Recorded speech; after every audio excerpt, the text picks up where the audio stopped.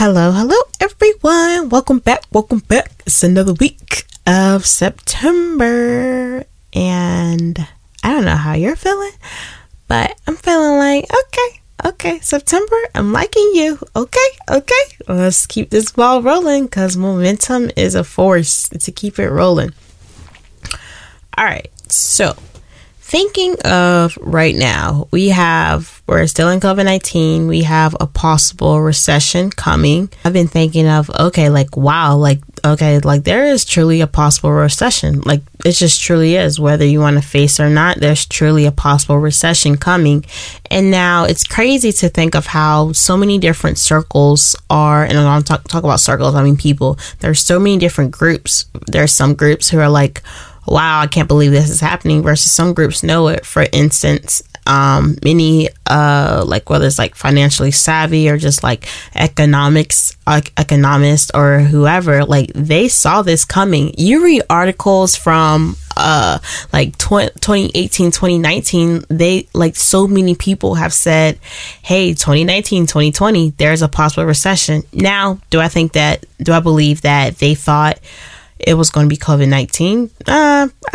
I think not that. Yet at the same time, when you study the economy, when you study trends and everything, it's not that surprising that we have a possible recession coming up.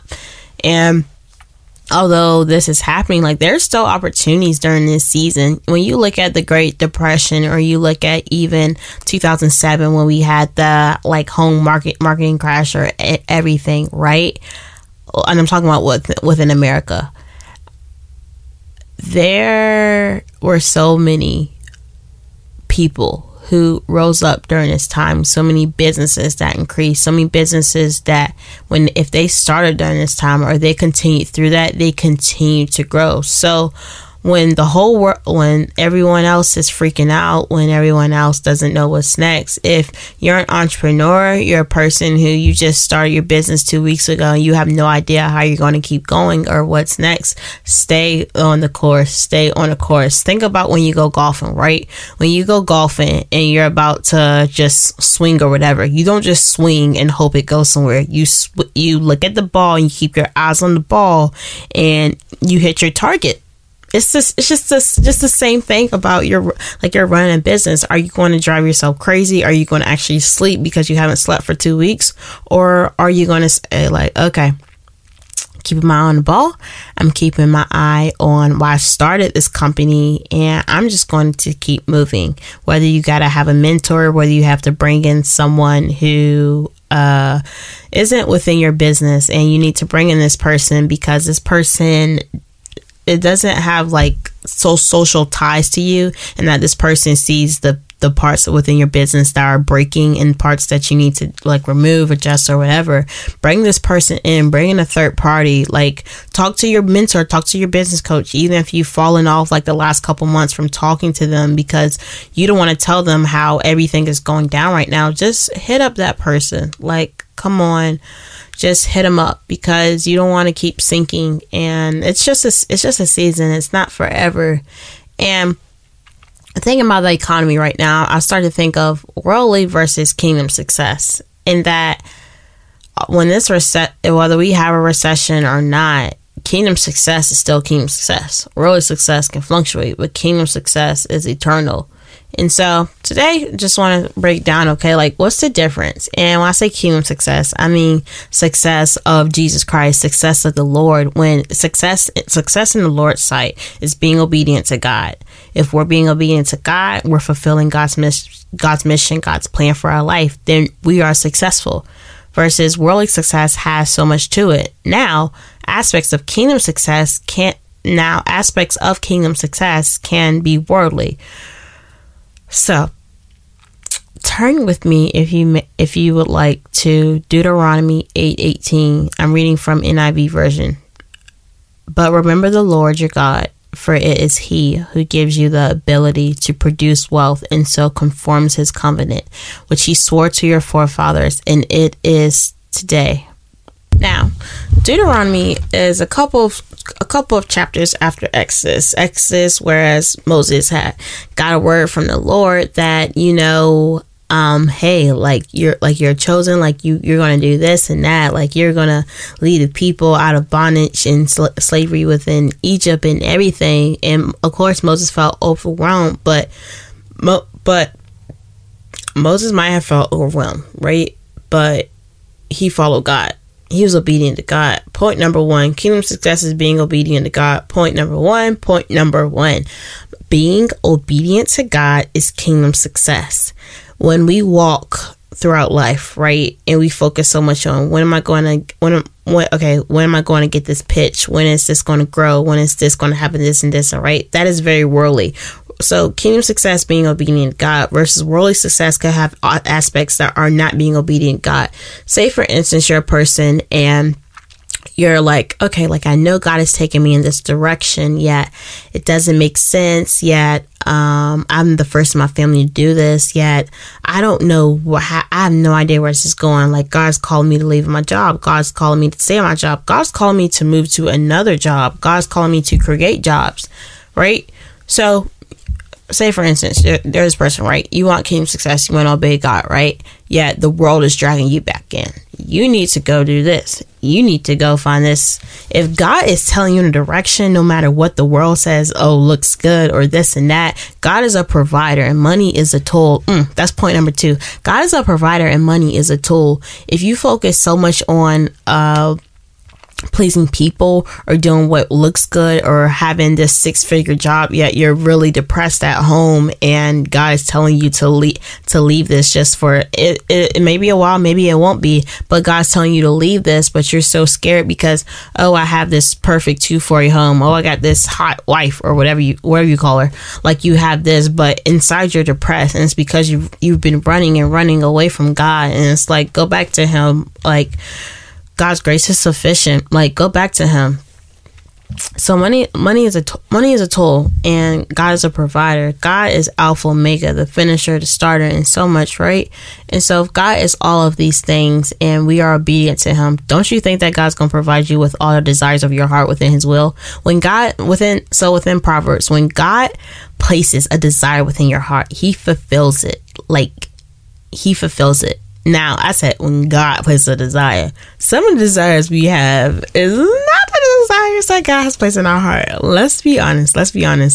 When I think about me a couple years ago, the type of men that I desired, right, were very worldly versus kingdom-like. For instance, there was this one dude I used to mess with, and he, from a worldly perspective, he had everything. Oh, he had a nice job, he had a nice car, he looked good, he dressed good, and all these things, but none of it was kingdom like. And I'm not down on him, because I was at a part of life when I was worldly and I wasn't, within God's will.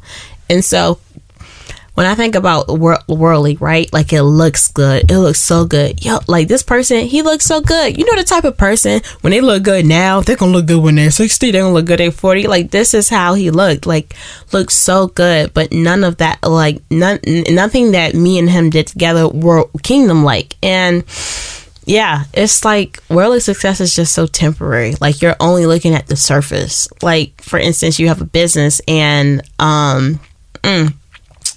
you have a business, yet your whole family is just getting dragged down, yet you just keep ignoring it because you spent all your hours at the office and you working after hours, but you really know what you're doing and your wife knows what you're doing.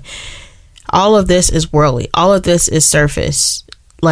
Fully surrender to God. You've been cheating, you've been stealing money, you've been committing fraud, you've been lying on your taxes the last couple of years. Just surrender fully to God, because you'll get kingdom success. You're so scared to let go and fully surrender to God and tell someone honest of how you've been stealing, you've been lying, you've been cheating, you've been messing with all these different women or whatever. You're fully surrender. Because then you'll get kingdom success. And you realize that this worldly success is not feeding you. You realize how it's not. It's truly not feeding you. This worldly success is just leaving you like you make well over 6 figures, but this worldly success is honestly like it makes you feel like death every day, because you keep looking like, okay, when can I get this Maserati? Okay, when can I get this home? And you're always focused so much on the next step that you never have any joy within your present life. And God's grace is sufficient. And like, yeah, so worldly success will leave you temporary. It'll just make you feel temporary. Like you're focusing so much on, okay, can I have all these clothes? Can I have this and that? It's like, it just feels so temporary. When was the last time you're like, for instance, like minimalism, I really like minimalism. Like I truly do. But I think minimalism is different for every single person.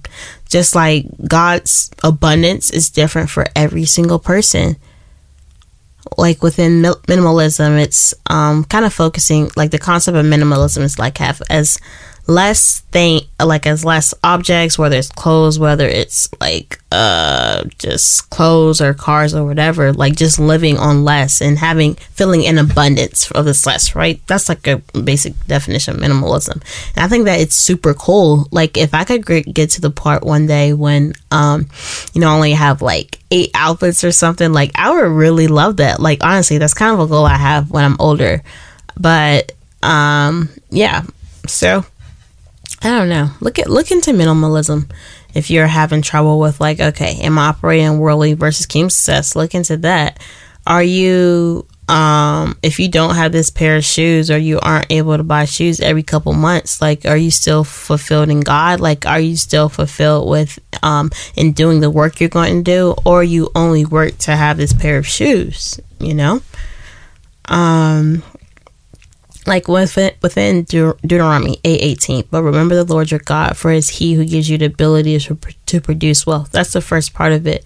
The Lord tells us what is wealth, right? Like God tells us what is wealth, and this looks different for every single person. There are so many pastors who make whether it's like they make million or whatever, right? And they're constantly scrutinized. They're constantly this, but I be thinking, okay, you're scrutinizing this person. If God gave them that, right? That's the wealth that God has given them.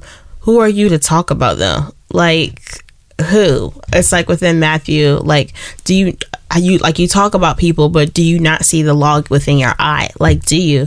And so wealth is different for every single person. Wealth is different for every believer, or even like going back to kingdom success, it's different for every single believer. That's like my final point. Do not compare your kingdom success or what God has given you to others. It looks different for every single person. For me personally, right? I'm a person. I used to always. I'll be honest right now. Like I'm a person, my definition of success has changed over the years. Like a year ago, before I was in ministry, like I always said like, hey, I just want to have, a full-time business. And like, that's it. Like I want to be a business owner, I want to be a mom, I want to be a wife. Versus this year, like my definition of success has completely changed. Like number one above all of that is of pleasing God. But also I'm like, God, if you've called me to like minister, preacher, or whatever, then God, I want that to come to be in addition to that. I don't just want to have all these things or have this business and then I come home and I don't know my husband or I don't know my kids or I'm not doing what you've called me to do. Like I don't want that. And so kingdom success looks different to every single person. It does. And yeah, I'll see you next week. Bye-bye.